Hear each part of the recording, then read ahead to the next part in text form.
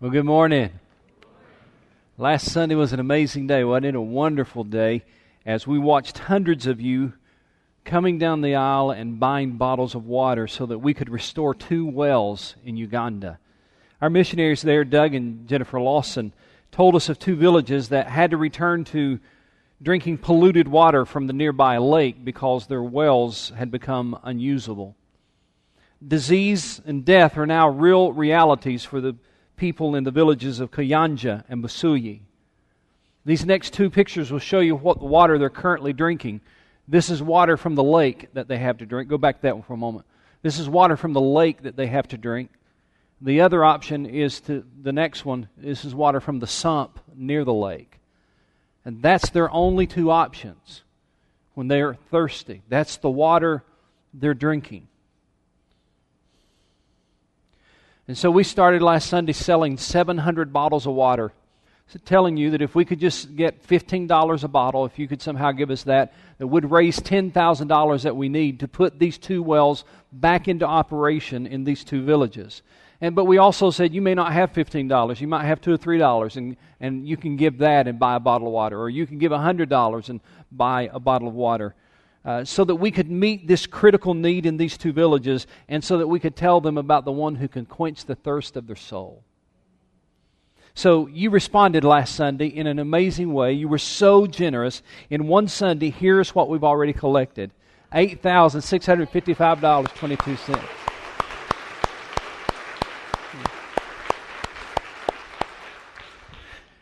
That is an amazing number when you realize that you didn't know to bring money with you. You didn't know to plan for an offering. You spontaneously, graciously, generously gave so that we could restore these 2 wells in these 2 villages. Now, as you see, we still have bottles of water for sale here today. And if my math serves me correctly, $1,344.78, not count. That's what we still need to take in. And that doesn't take into consideration what may have come in today. But there's at the end of the invitation, or the end of the service, at the invitation, I'm going to ask you to come again, just like you did last Sunday. If you got $2 or $3, come and buy a bottle of water. If you got $5, buy a bottle of water. If you got $15, buy a bottle of water. If you got $100, whatever you can give, buy a bottle of water, so that we can put these wells back in operation in Africa. I ask you also to share your stories, and I heard from a couple of you. Landon Johnson is one of the boys in our church, and he heard about this need at Kids Point last Sunday in our Kids Point ministry. And so he asked his mom to buy him some water bottles, and she did. And he took them to school on Friday. And then after school on Friday, he walked the hallways of the school telling the story of his friend Wyatt, who had moved to Uganda, and the need to restore wells there and fix the wells. And he asked his teachers to buy a bottle of water for $5, and he sold 6 bottles of water. Praise the Lord. And he's got some more bottles of water. He's heading back on Monday, going to walk the halls after school again on Monday to sell some more water. And remember that if we get over, and I think we will, the $10,000, I'm pretty sure we're going to go over that. And if we do, we're going to give whatever we get over that to the Lawsons to go towards their housing expenses that are coming up in June or July. And then I had an email from Mike Nelson. He took a little different approach. He said, I sat down on average day, this is what our household uses for water. On an average day, we use water for 1 pot of coffee, a gallon of iced tea, 25 cups of drinking water, 1 gallon for our pets, 1 to 2 gallons for cooking, 1 to 2 loads in the dishwasher, another 20 gallons or so to wash pots and pans. Brother, that is a lot of pots and pans. 2 loads of laundry, 25 trips to wash our hands, 15 flushing in the restroom, 5 15-minute showers, and he put in parentheses, more if you have daughters. Amen to that. Amen. Amen. And then he said some other things. Then he closed with this. He said, and every single drop is 100% consumable without a second thought. No boiling, no walking miles to retrieve it, no facing crocodiles or flesh-eating bacteria, no worries it will run dry, not wondering that if you give it to your children, if you're poisoning them to death. And he said, we truly live in the land of milk and honey. And I agree, we certainly do. 1 out of 8 people in the world lack access to safe drinking water. 1 out of 8 people in the world lack access to safe drinking water. But with your help, we are going to change that stat for 2 villages in Uganda. Praise the Lord. So we've been in this short series that I'm simply calling Thirsty. And last Sunday, we looked at John 7:37 that says, if anyone is thirsty, let him come to me to drink. That's what Jesus said. And we said last Sunday that Jesus is the only one who can quench the thirst of your soul. Now today, we're not going to be in John. Some of you got your Bibles, that's great. Run to Revelation, because we're going to look at something that the Bible says in Revelation, very similar. Revelation chapter 21.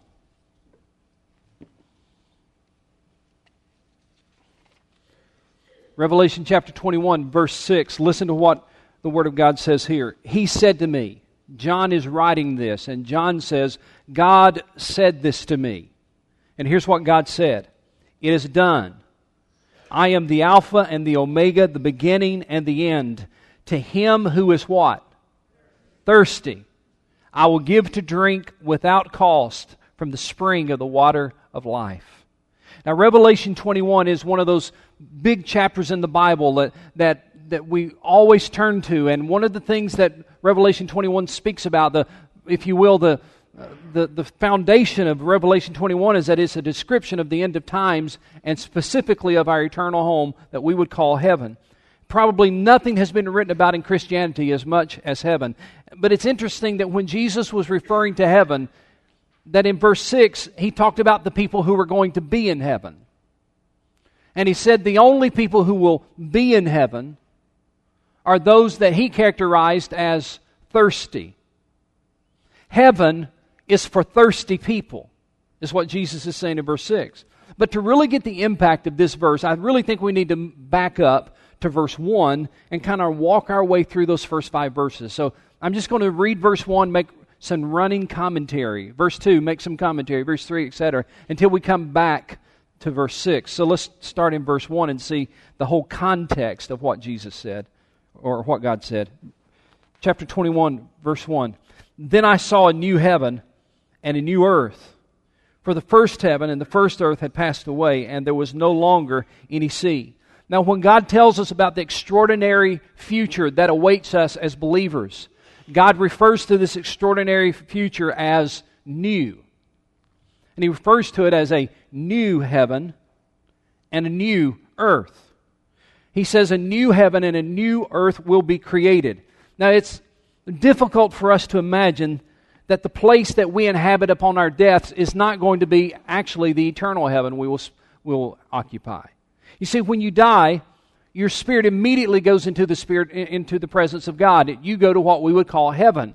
When you take your last breath, if you know Christ as your Lord and Savior, the moment you take your last breath, your spirit immediately goes to be with the Father, and you are in heaven. But that's not your eternal resting place. No, after Christ comes back, this world will be destroyed, Satan will be judged, and God is going to create something new.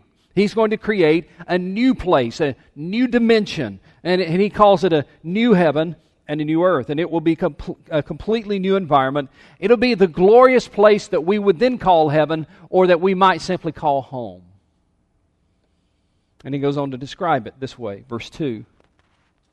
I saw the holy city, the new Jerusalem, coming down out of heaven from God, prepared as a bride and beautifully dressed for her husband.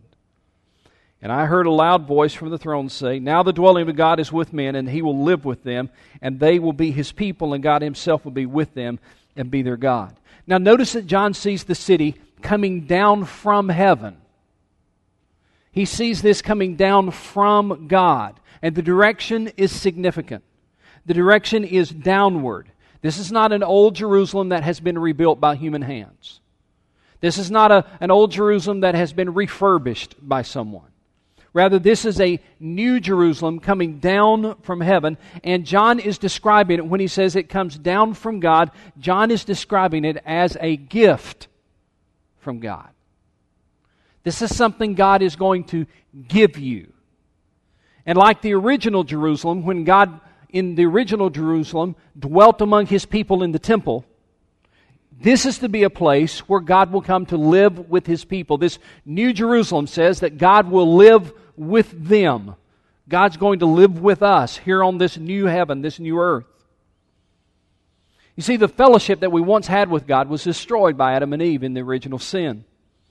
Everything was ruined by that. But God one day will completely restore His original intention. And so now let's pick up the story again, verse 4. When God creates this new heaven, this new earth, He says He will wipe every tear from their eyes, and there'll be no more pain, no more death, or mourning, or crying, or pain, for the old order of things has passed away. He who was seated on the throne said, I'm making everything what? New. Then He said, write this down, for these words are trustworthy and true. There will be some things you will never have to deal with again. Somebody, you better get ready to say amen, because you're going to appreciate what I'm about to tell you. There's going to be some things you never have to deal with again. First of all, it says He will wipe every tear from their eyes. You know that tears that we shed here often come from sin's distortion of God's purposes. For example, the death of a loved one is a direct result of the sin that entered the world and distorted God's purposes for Adam and Eve. When God creates a new heaven and new earth, everything associated with human sin and sorrow will be removed. Everything. We'll be living in an environment that is so different from the world in which we now live that the best way that John could describe this environment was with the phrase, no more. Look what he says in verse 4. He said, He will wipe every tear from their eyes. There will be, look at this, no more death, or mourning, or crying, or pain. It will be a world that is not touched or tainted by the enemy. It will be a world that is not touched or tainted by sin. It will be a world where death is a thing of the past. There will be no more funerals, no more graves, no more surgeries, no more hospitals. There will be no more broken homes, no more broken hearts, no more broken hopes. The sin that has ruined this world will not be allowed to ruin that one. The things that brought us pain on earth will not be there in that one. Those things will be missing in heaven. John says they will be no more.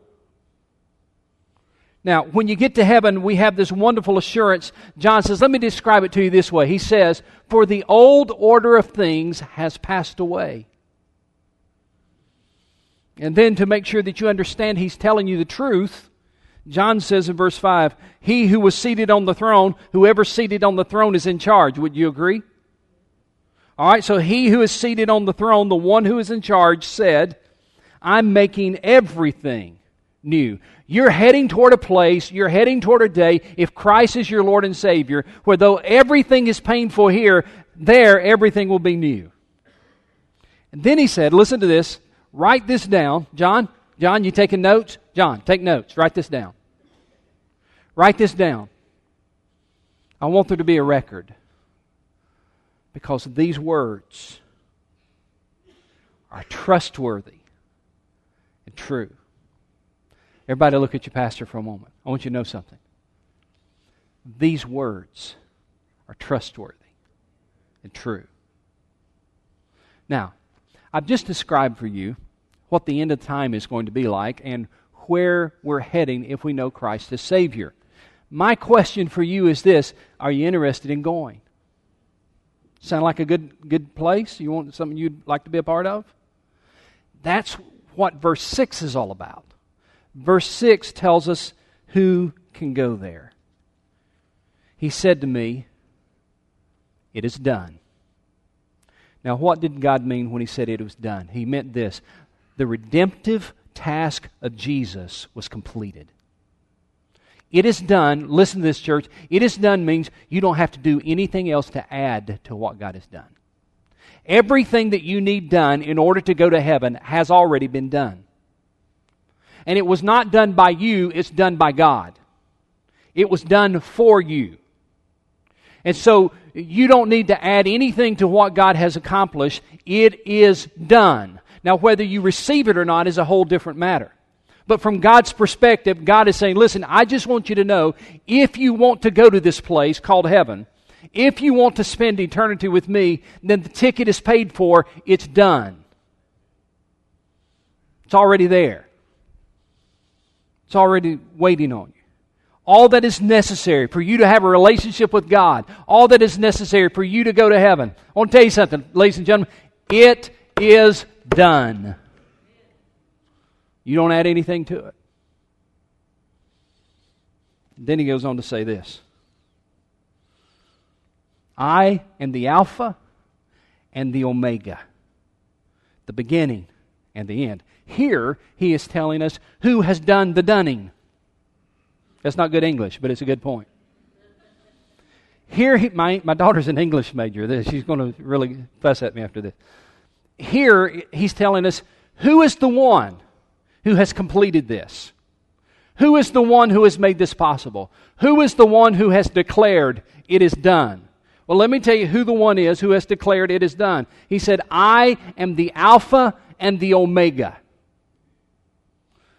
Alpha and Omega are two Greek letters in the Greek alphabet. Two letters in the Greek alphabet. Alpha is the first letter in the Greek alphabet. Omega is the last letter in the Greek alphabet. That's why he says, I am the beginning and the end. The Alpha and Omega, the beginning and the end. Like in your English language, I am the A and the Z.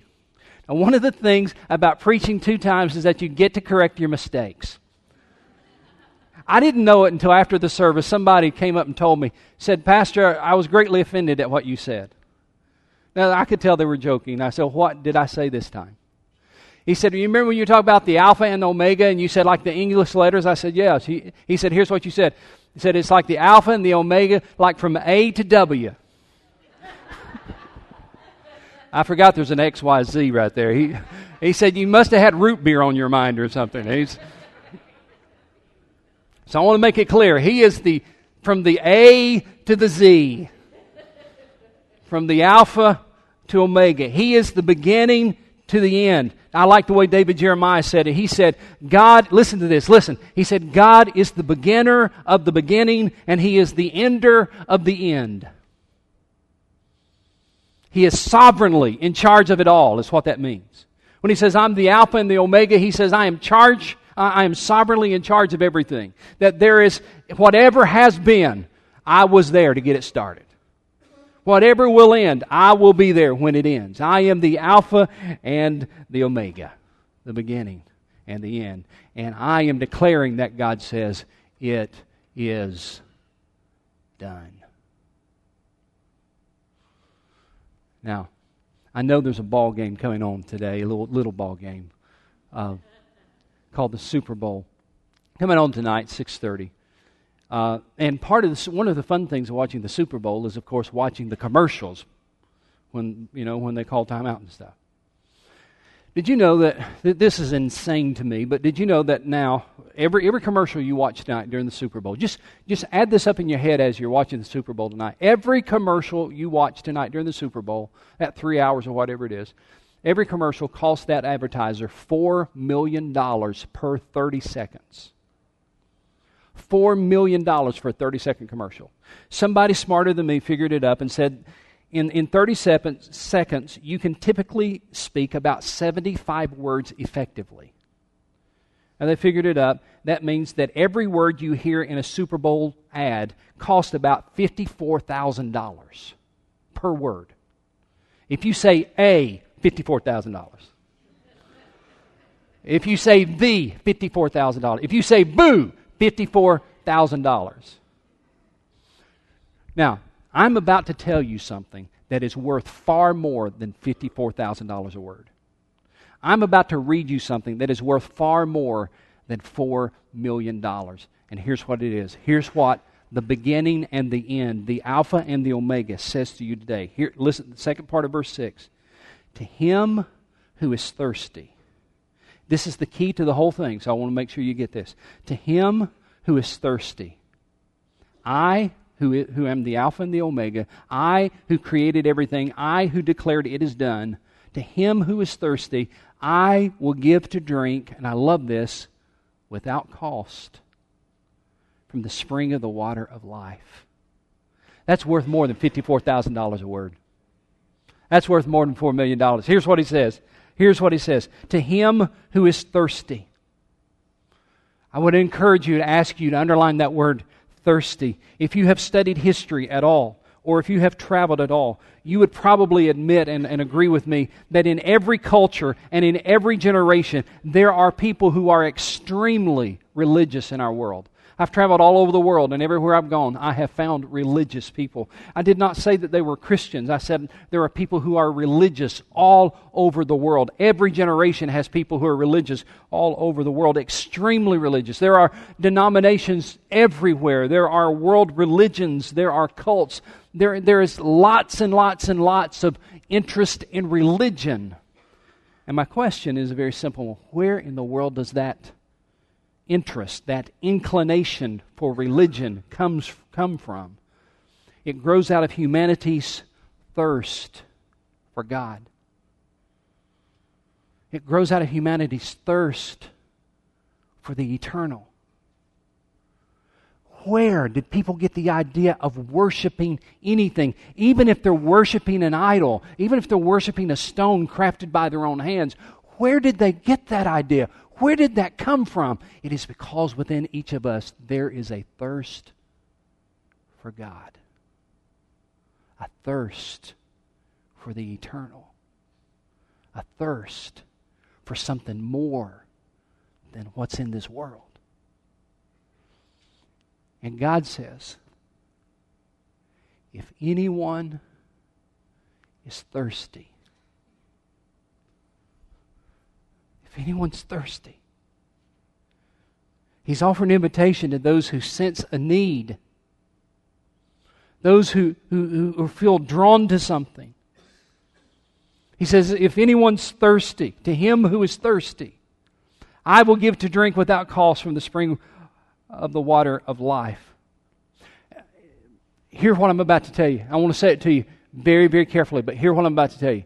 Nobody, listen, nobody accidentally goes to heaven. It's reserved for those who recognize their need. It's reserved for those who recognize they are thirsty. And God says, but if you will recognize you really are thirsty, He says, here's the promise I'm making to you. I will give. You don't earn it. I will give to drink without cost. Reminds me of what the old prophet in Isaiah said in Isaiah 55:1 when he said, listen, come, all you who are thirsty, come to the waters. And you who have no money, come and buy and eat. Come and buy wine and milk without money and without cost. Isn't it amazing that God is offering what we really need in life, what we really want in life? And He says, I want you to know something. It's without cost. You can drink without cost. You can quench the thirst of your soul without cost. Now listen, it won't cost you anything, but it cost Him everything. He paid it for you. Revelation 22, go over to the last chapter of the Bible. Revelation 22, the very last chapter, some of the last words in your Bible. Verse 17, the Spirit and the bride say, come. And let him who hears say, come. Whoever is what?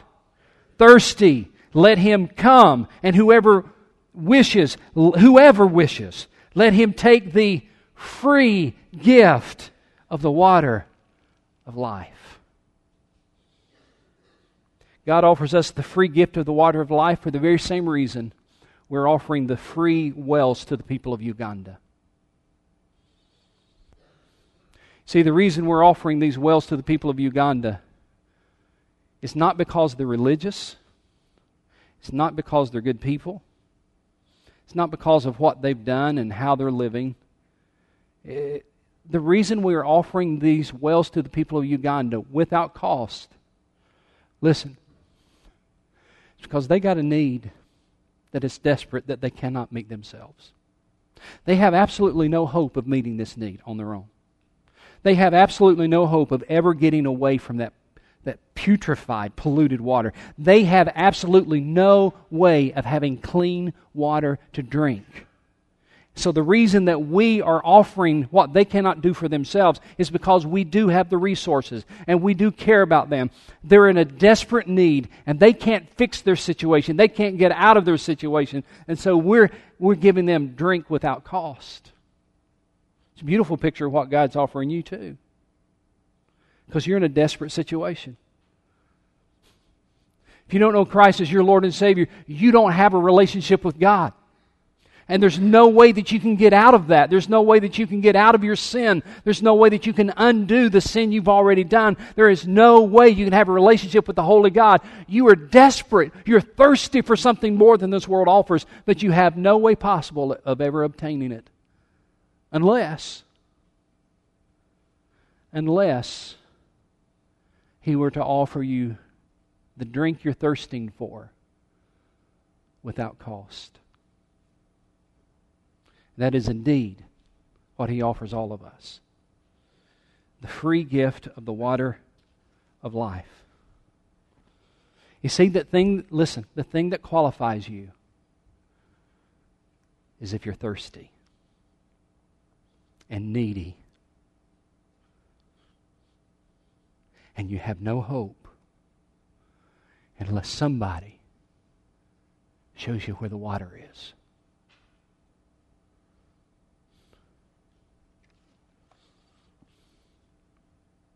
I will give to drink without cost from the spring of the water. The water of what, ladies and gentlemen? The water of life. Listen. If you go over one page, probably, to chapter 22, the very first word, or the first verse, tells us where this water of life comes from. Revelation 22, verse 1, Then the angel showed me the river of the water of life, as clear as crystal, flowing from the throne of God and of the Lamb. What God is offering you comes directly from Him. It is a free gift. It is not something you can earn. It is not something you have to work for. It is not something you obtain. It's not something you qualify for. It's just something you say, God, I'm thirsty. I'm thirsty for more than what I have, and I have no way of ever quenching this thirst of my soul. And God will offer you that free gift. If you just say, Jesus, I'm thirsty, I'm empty, I'm turning my life over to you. Please forgive me as I repent of my sin. Come into my life and satisfy the thirst of my soul. Now I want to ask you to bow your heads for a moment. Let me talk to you before we close.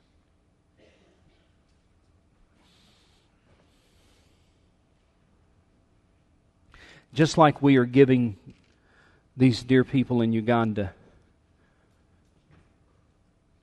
drink without cost,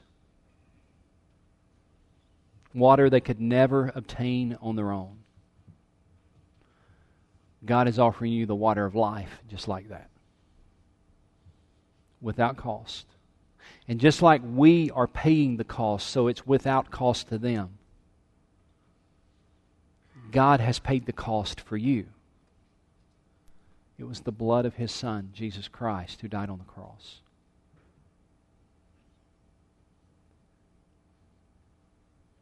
And just like the dear people in Uganda will gladly receive the water we offer them when those wells are opened,